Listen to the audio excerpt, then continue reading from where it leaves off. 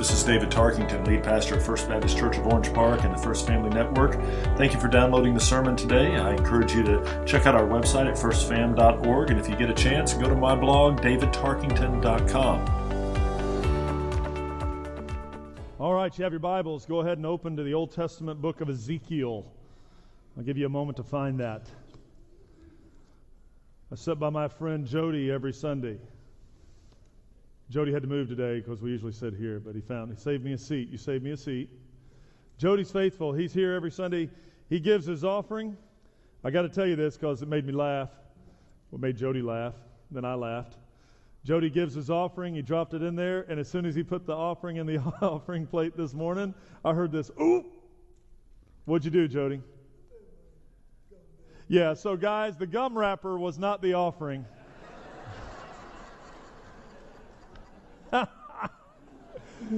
But hey, we're going to pray over it, and everybody will have a piece of gum by the end of the service or something. Let's see. But there was an offering too, so if you got a gum wrapper, it wasn't a joke. It was one of those, oops. But thank you, Jody. Appreciate you. Ezekiel chapter 2 is where we are today. Last week we started with Ezekiel chapter 1, Old Testament book Ezekiel. I just about halfway through 9:15 service, I think I may be calling him Elijah. So keep me on track with the right name. Ezekiel chapter 2. Chapter 1, Ezekiel went with this whole strange vision that he had. And we didn't get into what everything meant, but if you look at Revelation, like Revelation 4, 5, and 6, you'll see Ezekiel. You'll see a lot of repetition and you see two human beings, John and Ezekiel, looking at something that is very strange and doing their very best to try to describe it in English. Well, not English, they didn't speak English. But anyway, in a language we can understand. That's why both of them use the words, well, it was like this and it was like that and it kind of shone like this. There's a whole lot of descriptive words there. And so in Ezekiel 2, what we've had this incredible vision of God given to this prophet. And Ezekiel, during his daily prayer time, God interrupts it. How rude of him to interrupt his prayer time by showing up. And he gives him a vision and a word.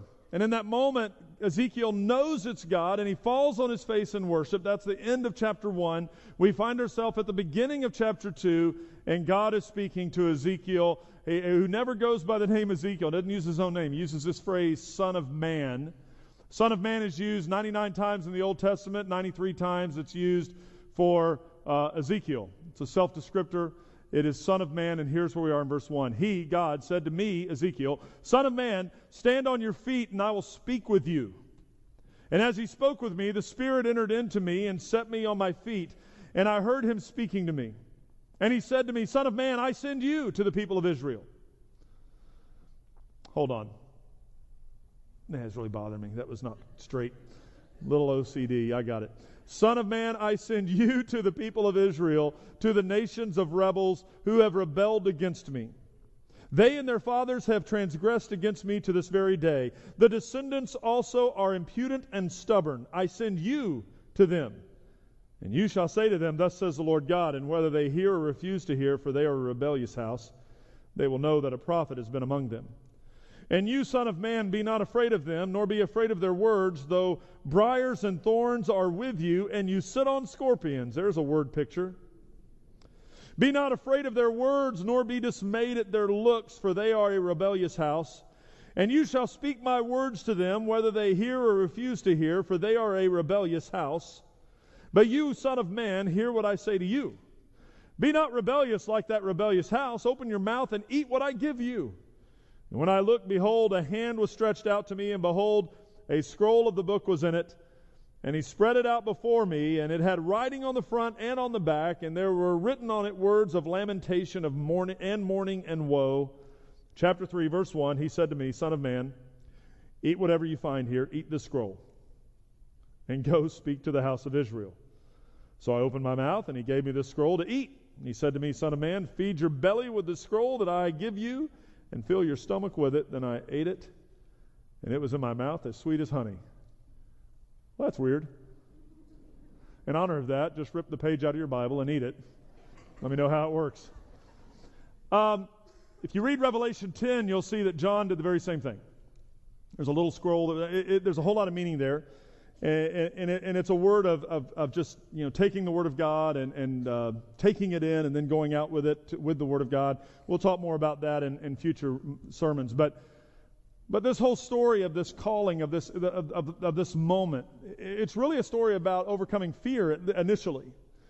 I don't know if you have any fears. I mean, there are good fears to have, and then there are phobias that people have, and you can do research and figure out certain fears. People are afraid of heights. People are afraid of water, snakes, spiders, public speaking. There are all kinds of things that cause fear in a person's life. And those enter into our lives. That's part of our lives. There was even a game show. It was years ago. It's been so long now. Fear Factor, where you would take people, right, and you would push them into circumstances. And what was the motivation for people facing their fear and winning the game? Money, money, money, right? So there's going to have to be some kind of motivation to get somebody to face a fear and then step over that fear and move forward. And in the game show, it was money. In life, it may be much more serious than a little change in your pocket.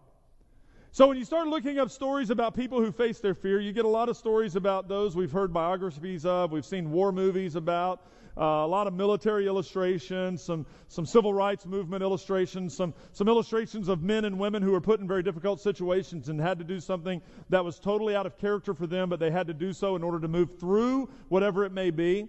And in some cases, facing one's fear puts them in a position of finding success. In other cases, facing an individual's fear, facing one's fear, actually is beneficial to others.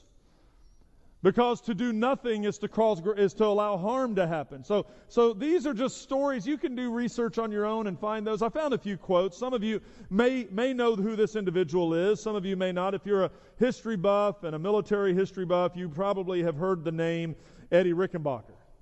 So Eddie Rickenbacker, World War I, American fighting ace.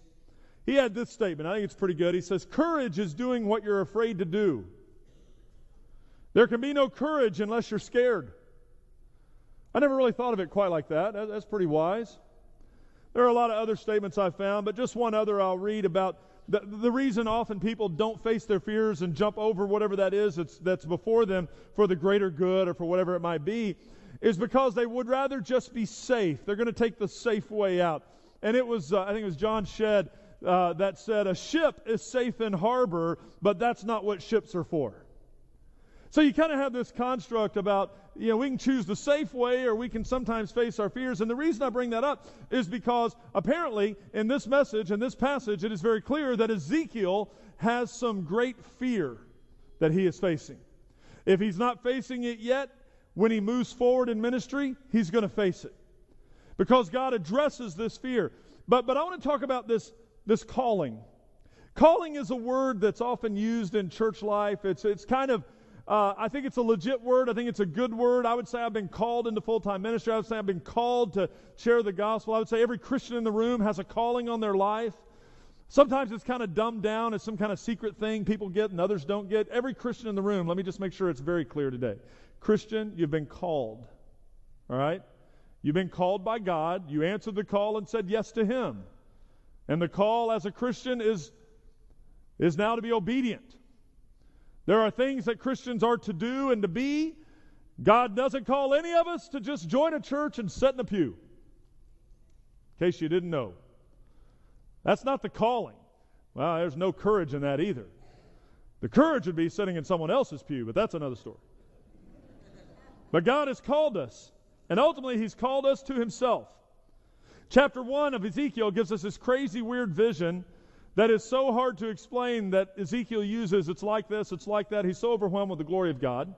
He falls on his face in worship, and then God pulls him up and makes it very clear. If you like writing notes, if you like taking notes and you like points that are very clear to follow, here's what I've done today for you. I've got a few points, and they all have the words in them that begin with the letter C. It's very preacher-like of me. I did it this way for you, all right? So let's talk about this call. The call given to Ezekiel is very clear. It was a clear call. That's one. The call was clear. For Ezekiel, there was absolutely no question who it was he was speaking to. There was absolutely no question who the vision came from. There was no question that it was a clear word from God to him. He's laying face down on the ground in prayer, worshiping God, and God speaks to him. No miscommunication here. And then, lo and behold, verse 3, God says this, Son of man, I send you. Verse 4, the descendants are also imputed and stubborn. I send you. There is no mistaking the call that is upon Ezekiel's life. It can't be for the person sitting next to him in the pew. There's nobody else there. Because if you go back to chapter 1, the first verse, you'll remember, 13th year in the 4th month, on the 5th day of the month, as I was among the exiles by the Chebar Canal, he was there in that moment with all the exiles. Now, where are the exiles? Let's bring us up to speed. Here's where we are. The children of Israel had been living in the promised land, and things had been going well, and yet they had been greatly disobedient for generations. They had settled into a mode of comfortable faith where religion was an option, and if there was time and if they were invited for a special event, they'd show up for the worship service, but otherwise, no big whoop. So Christianity, not then, but the worship of God, Old Testament, was optional in the people's lives. They had been rescued by God, at least their ancestors had, but because the generations have passed, they have fallen into a feel good, God's not that big a deal, we can little G him, he's not a big G anymore, and just kind of make sure we're friends with everybody kind of life. It's all good, would have been the mantra that they went under. Then so much that they became friends and even family members with those that they should never have become friends and family members with. They became those that hung out with people who worshiped other gods. And under the banner of tolerance, they would say this is how it ought to be, but the only problem is God said don't. And over generations of doing it their own way, God finally said, because He is a loving God and a great Father, He disciplined His children. Now see, there's difference in discipline and punishment. God disciplined His children and He punished the enemies. The discipline is in love, just as a father or a mother would discipline their child in love with the intention of teaching so they would come back. So what does He do? He allows the Babylonians under Nebuchadnezzar, a pagan god, a pagan king in a pagan land with an evil leader and a whole godless world to come into Israel and to capture the land and to take His people captive. So Ezekiel and all the other Israelites are being held captive. They're servants, they're slaves. And while most of his peers are lamenting to God, God has forgotten us, God doesn't love us anymore, God has abandoned us, Ezekiel is at the point of going, I'm going to remain faithful. I think God is disciplining us. But Ezekiel was not in the majority. And God met him. And then because he's not in the majority, God tends to show up in the minority at this point. And he shows up and he says, I send you, Ezekiel. I send you, random guy, son of man, interrupting your prayer time. You're the one I've chosen. The God of the universe calls out this man, a religious man, this man who apparently sought to live right, though he was not perfect. This man who was living in a foreign land with all of his countrymen. This man who was not unlike the other men of his people. This man who was just trying to remain faithful. But this man who, unlike his brothers and sisters, was continuing to pray and trying to stay faithful and was chosen not by others but by God, this Son of Man. The call was clear. It was Ezekiel's. Secondly, the call was close. Not a close call as in, oh my goodness, it almost hit me. A close call regarding proximity. The call given to Ezekiel was not to the Babylonians. He was not calling them to go to a people group that spoke another language, that lived in another culture, that wore different dress and ate weird food. He was not calling Ezekiel to go over there. The calling to Ezekiel was not to another people group. The calling was close to home. The calling was close. It was to family members. It was to fellow Israelites. In other words, it was to those who grew up with Ezekiel and knew him. It was to those that he worshiped with, those he went to school with, those that he played with as a child, those that lived down the street from him, those that were in the same neighborhood that he was in. See, here's the thing we know in modern Christianity. It is much easier to sign up to go on a mission trip to Haiti or to Cuba or to Wales or to load up a van and drive a bunch of teenagers to Miami. It is much easier to do mission work somewhere else. It's much easier. It's much easier to put on your godliness for a week and do it elsewhere than to put it on daily and do it right here. Now, there is a place and a need for the short-term mission trips. I'm not abandoning those. I think God uses those greatly. Often God uses the short-term mission trips not in the people you're going to go see, but in the people that are getting on the plane to go. We're sending a team of students to Wales this summer, and my prayer is not for Wales. It's for those students. Because God has got Wales, and God has got those students, but God's going to do something in the lives of those students, I believe, by just getting, changing their proximity to home. I know that. That's why we want to see every teenager in our youth group before they graduate going on an international trip. Because I know God uses that. But that being said, you shouldn't go elsewhere without going home first. That's harder to, it is, I preached at 9:15 and one of our young men came up to me. He's probably, I don't know, how old would you say he was? 10, maybe? He's going, Pastor, I got a question for you. So I'm like, oh, okay. He goes, well, okay, it's not a question. I just want to tell you, you're right. I was like, oh. Thank you. You're my number. He's now my favorite kid in that campus. I'm right. I said, what do you mean by that? He goes, it is hard to talk to my best friend about Jesus. I could talk to someone I don't know, though. I said, you got it. At 10, you got it. It's hard. He said, why do you think it's so hard? And I said, why do you think it's so hard? He said, I don't know, because I don't want to lose him as a friend. Because he knows who I am all the other days. I said, do you want to preach next week? Because I think you got a great message right here. The people knew Ezekiel. They grew up with Ezekiel. They knew he was just a son of man, as stated earlier, yet the proximity of the call did not diminish the call. And so God says, I send you. And if you want the full understanding of what he's saying, I'm sending you, but I'm not sending you far. The call is clear. The call is close. And the call is challenging. It's no walk in the park. It's not going to be easy. It's not for the faint of heart. God lets Ezekiel know. This is where we see the fear factor come in. It is interesting here because Ezekiel's going to go to relatives and friends, fellow Israelites. And then in this command in verse 6 it says this. God says to him, and you, son of man, be not afraid of them. Why would you be afraid of them? He already knows the fear that is welling up within Ezekiel. He says, don't be afraid of them.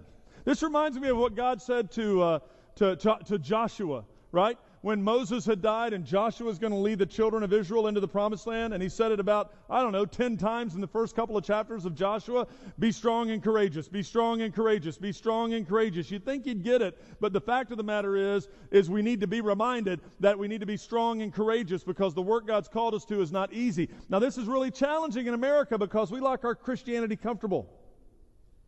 We like it comfortable and air-conditioned and easy and constrained by a certain amount of time. But the call is not going to be easy. And there are a whole lot of reasons why people will say, well, I can't do it. Hey, I get it. When God called Moses, as we sung about just a few moments ago, God called Moses. He met Moses at a burning bush, right? And he met him at the burning bush, and he said, Moses, I want you to go back to Egypt, and I want you to talk to Pharaoh, and I'm going to use you to set my people free. That's the ancestors of the people Ezekiel's going to.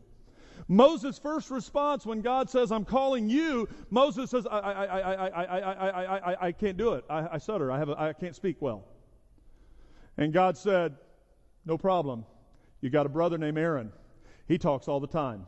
He'll talk for you. Moses had an excuse, and I relate to Moses because I think just about every Christian, including myself, has responded like Moses when the call has been offered. I choose you. You go. But God, let me tell you why I'm not a good pick. Or let's just go ahead and just call it what it is. Someone in the church has been praying for someone. They've seen God work in your life. They see leadership ability in you. Men and women, they're coming to you and they come to you and they say, hey, I believe, I've been praying about it and God has brought me to you. God, I want to ask you, would you consider teaching this class, leading this ministry, serving in this capacity? And the Americanized answer that we give to spiritualize it, it's really just a spiritual no, but we go at this route. We say, well, let me pray about it. Now, for some, you do pray about it. I'm not going to, somebody's already mad. I'll pray about it. All right, I'm just telling you about everybody else. For a lot of Christians in America today, let me pray about it, is I don't want to do it. Let me figure out a way to say no, but let me spiritualize it. It's kind of like the RSVP to the party you don't want to attend. And you're trying to figure out, would someone else please invite me to something at that time? Because I don't want to go to that. So I'm going to RSVP that, oh, I'm so sorry, I couldn't come. I'm sorry, I had something else planned that I planned after I got that. It's a way to say no by saving face, but it's still saying no. And so here's the thing. God is calling Ezekiel, and he's saying, don't be afraid. Don't be afraid. Don't be afraid. But you know I'm afraid. That's why I'm telling you, don't be afraid. Now, why do you have to tell somebody not to be afraid? Because it's fearful. And why does he have to say, be not afraid of them? Why? Because who's the them? Them are family members. They're Israelites. Because they're gonna eat Ezekiel up. Then he goes on, he says this, hey, don't be afraid of them, and don't be afraid of their words. What does that mean? That means they're going to say nasty things about you. We know we live in a culture where everybody's offended about everything all the time. People wake up offended. They go to bed offended, and then they're offended if no one else is offended like they're offended. We are the angriest people. We're just always offended and angry. Right? If you're not, you know someone that is. And you tiptoe around them, and you try not to see their social media post. This is what he's talking about. Hey, Ezekiel, they don't like you. And they're going to say bad things about you. They're going to say bad things about your mama. That's the Mother's Day connection, in case you want a Mother's Day sermon. There it is. They're going to talk about your mama. They're going to say things about you. And if they had social media in that day, it would be posted and trending and shared. It doesn't have to be true, but they're going to talk about you. Be not afraid of them. Be not afraid of what they say about you. And then he said, nor be dismayed at their looks. Whoa. Listen, that's the Old Testament version of the stink eye. That's what that is. You're going to walk in a room and they're going to go, Or they're all going to be talking and you walk in and they all hush. That means they were talking about you. And even if they weren't talking about you, you're going to think they were talking about you. What is God saying to Ezekiel? He's saying, this is not easy. We have a lot of church planners we work with, partners, guys we've sponsored and some we still support. I was talking to one a few years ago. Man, I tell you, he's sharp. He is very sharp, well educated, godly, great teacher, great preacher. Had a little conversation, and he was like, man, it's eating me up. It's like, it's not fun. It's not fun. Setting up in a school cafeteria every week, trying to keep 40 people happy every week, wishing my wife would actually get to attend church once. She's been in the nursery every week, hadn't been with adults in however many months they've been doing church. It's not easy. Some people come, then they leave, and when they leave, they say things. I told him this. I said, listen, I've talked to the city missionary. I've heard you preach. I know your heart. Listen to me. I'm older than you. That's what I told him. You're doing great.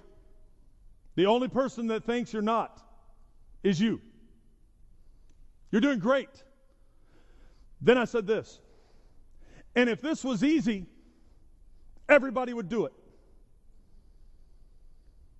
There are more people who used to do it than do it. And it's maybe because God called them for a season and then God changed it and matured them to the next step. But in his case, I'm saying, stick with it. He's got families that come, families that leave. I mean, it's no different than an established church. It's just in a smaller venue. So when you have 4 families and every family has 8 kids, if one family leaves, a third of your church is gone. That's kind of what's happening. Or a fourth of your church. It's just challenging. And what Ezekiel is told here, he said, hey, here's a great marketing strategy. Maybe God needs to update his marketing strategy. He says, hey, I'm calling you. They're going to hate you. They're going to say bad things about you and your mama, and they're going to give you dirty looks. This is a great ministry. Why don't you join it? But that's the calling. Fear is no excuse for ignoring the call of God. Fear is no excuse for ignoring God's call. And I mentioned this morning as well in the 8 o'clock service, so let me make sure I'm clear on this. In the calling that God has given you, please make sure you're not going to serve him in your ministry. Well, I have a ministry. This is my ministry. Let me just caution you. If you have a ministry, it's likely not God's. God has ministries. He puts people in them. When man has ministries, they become things that become idols. And God can be forgotten. So let's move to the next one. Not only is it a clear call, not only is it a close call, proximity-wise, not only is it a challenging call, here's the great news, it's a covered call. This call is covered. Nobody wants to step out in life not knowing if they have backup. I'm an expert on military and police terminology due to Hawaii Five-0 and Band of Brothers. So, I believe this is the right term. Jacob, you can help me.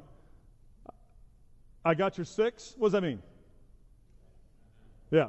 So with all the generations of people that have never seen an analog clock, they don't know what that means. Isn't that a clock illustration? 12, 6? So digitally speaking, it means nothing. But to have someone 6 means they're watching your back. Here's what God says. I got your back. Oh, by the way, I got your front. And in case you didn't catch this, I got your side because I got you covered. I'm sending you to the wolves, but I've already been there. And I'm going to be there when you get there. Oh, they're going to make fun of you. They're going to laugh at you. They're going to make you cry. They're going to make you want to quit. But just remember, I got you covered. More on that next Sunday. Here's the last thing. So I didn't work a C on this one, but your call is clear, the call is close, the call is challenging, the call is covered, and ultimately, folks, church, the call is yours. The call is yours. For fear of trying to find ourselves in this story, which is not what we're doing here, and not because you are not like Ezekiel, nor am I. We do not live in Babylon. We live in North Florida.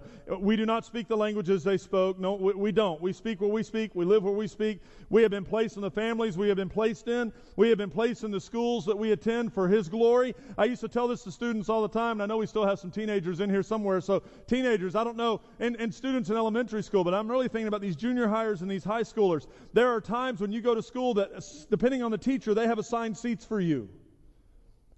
And those assigned seats are in the class for a reason. Sometimes teachers assign certain seats because student A better not sit anywhere near student B. Or teacher A is going to have a fit. It just is, it's like oil and water. It's not going to work, or it's just adding fuel to a fire. So we create seating arrangements for the ability to teach and to learn. Sometimes, and if I was teaching, this would be where I would start. It's just because I can't remember anybody's name, so I'm going to put you alphabetically. But students are like, oh, we got assigned seats. Wah. You know, they're all, so I want to sit with my friend. It's the same thing in church. I'll go to that disciple now as long as my friend goes. You know, it's like no one can make a decision unless 30 other people decided it for them. But in school, here's what I've challenged. And you guys are about to school's out. What, 4 weeks, 3 weeks now? How many teachers? How many days? Yeah, I do. Yeah, I got it. They got it X'd out. Parents are going, oh, teachers are going, yay. All right, sorry. So here's just something to consider, students. You've been sitting in this assigned seat for an hour a day for 5 days a week, and you think it's your teacher's fault. I'm telling you, God has orchestrated that so you would be the Christian sitting next to the non-Christian for the possibility of having a ping pong ball gospel conversation. And your time's running out. Well, I'm about to graduate. Great. Let me just tell you. I wish I had it. I wish I had the DeLorean. I wish I could snap my fingers and go back in time. I can't. All right. Junior high for me, I was a Christian, but oh, what a sorry one I was. High school for me, I was going to heaven, but not telling anybody. If I could go back in time based on what I'm seeing from former classmates on Facebook, many of my former students, and hallelujah, let's have a reunion and look at how many are still going to hell. I can't save them, but I didn't even try. I didn't even tell them. Oh, Lord, if I could just go back and realize all those people I thought I needed to impress for 3 years that I haven't seen in 30, if I could just go back and tell that lost person, Jesus loves you. And He would love to know you. But until you say yes, you don't have heaven. You have no hope. What's the risk? Oh, lose a friend, get made fun of. Yeah, I didn't want that in junior high. And I didn't want that in high school. And I don't want that today. But it's worth the risk. Some of our adults in the room are members of their HOA. Let me just tell you, you're in your housing association. Let me just say that eternally, no one gives a rip if the yards are edged. Who cares in heaven? They're pre-edged and pre-mowed. It's amazing. But God has somehow put you in a housing association position next to some neighbor you otherwise would not know, and your conversations are on making sure your neighborhood appears right. But God put you there for a conversation you've yet to have. Well, this is not the time or place.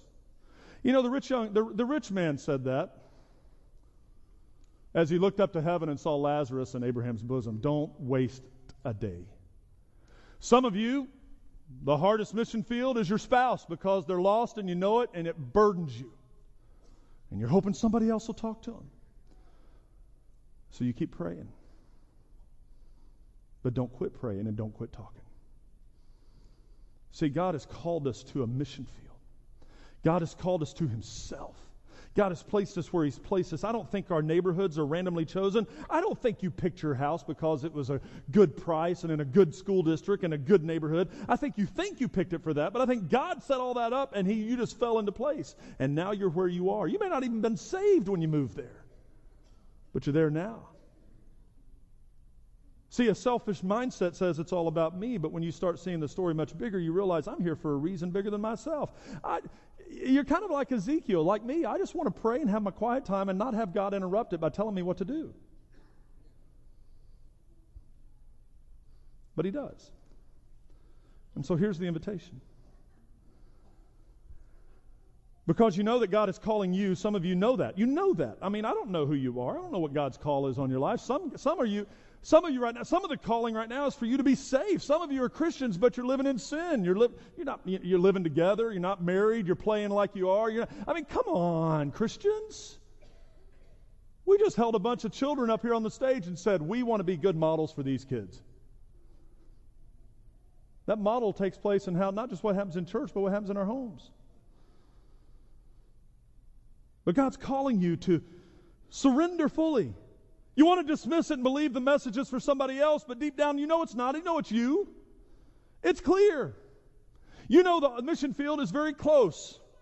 It's not Haiti. It's not Cuba. It's not Wales. It's not Miami. It's not even North Jacksonville or the beaches. It's maybe in your own living room.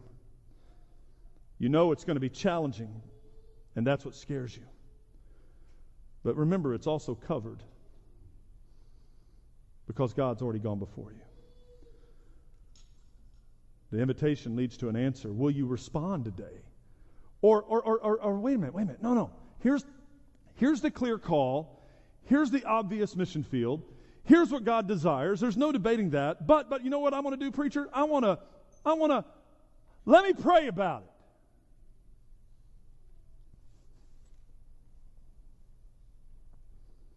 It's like the young man that came to my office and he wanted to pray about whether he should ask Jesus to come into his life. I said, you're going to ask God whether you should follow God.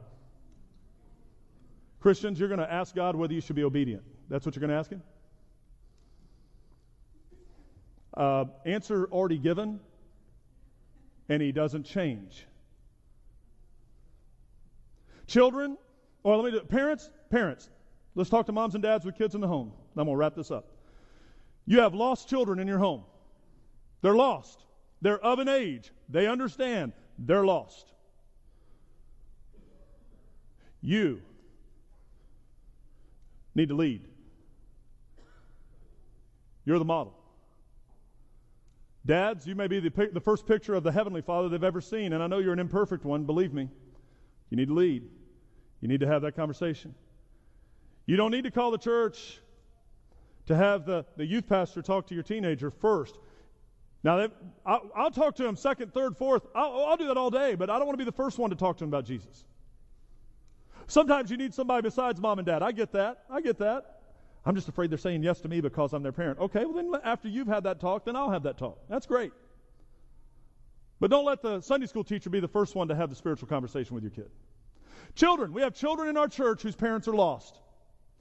They tell us, believe me, you think your secret's known? It's not, because there's prayer request time in children's Sunday school. We may see a decrease in attendance next week. But they tend to tell us, pray for my mama, pray for my daddy. He doesn't know Jesus, she doesn't know Jesus. So children, your parents are lost, they need your prayers, and we need to pray with you. Spouses who have that husband or wife who does not, they love you, they just don't love Jesus. They don't know Jesus. They let you do your church thing, but that's for you, not for them. What do they need from you, Christian spouse? They need your unwavering love and commitment to love them and to stand with them and pray for them, but they also need to hear the words of hope from you. This is the mission, and all have been called to respond. And apparently, here's a final C. I come up with another C. So you got I missed one on that one. So you got the clear call, you got the close call, you got the challenging. The call is challenging, the call is covered. I know it's yours, but here's the last one. Apparently, it's also your choice. That's the invitation today. Will you say yes? Will you say yes and say, yes, God, just like good old Ezekiel. I am here, Lord, and I'm scared, and I don't know if I can do this. God, to be honest, I don't even know if I want to do this, but I know I have to do this. I know it's that important, and I know it matters. So, God, today, yes.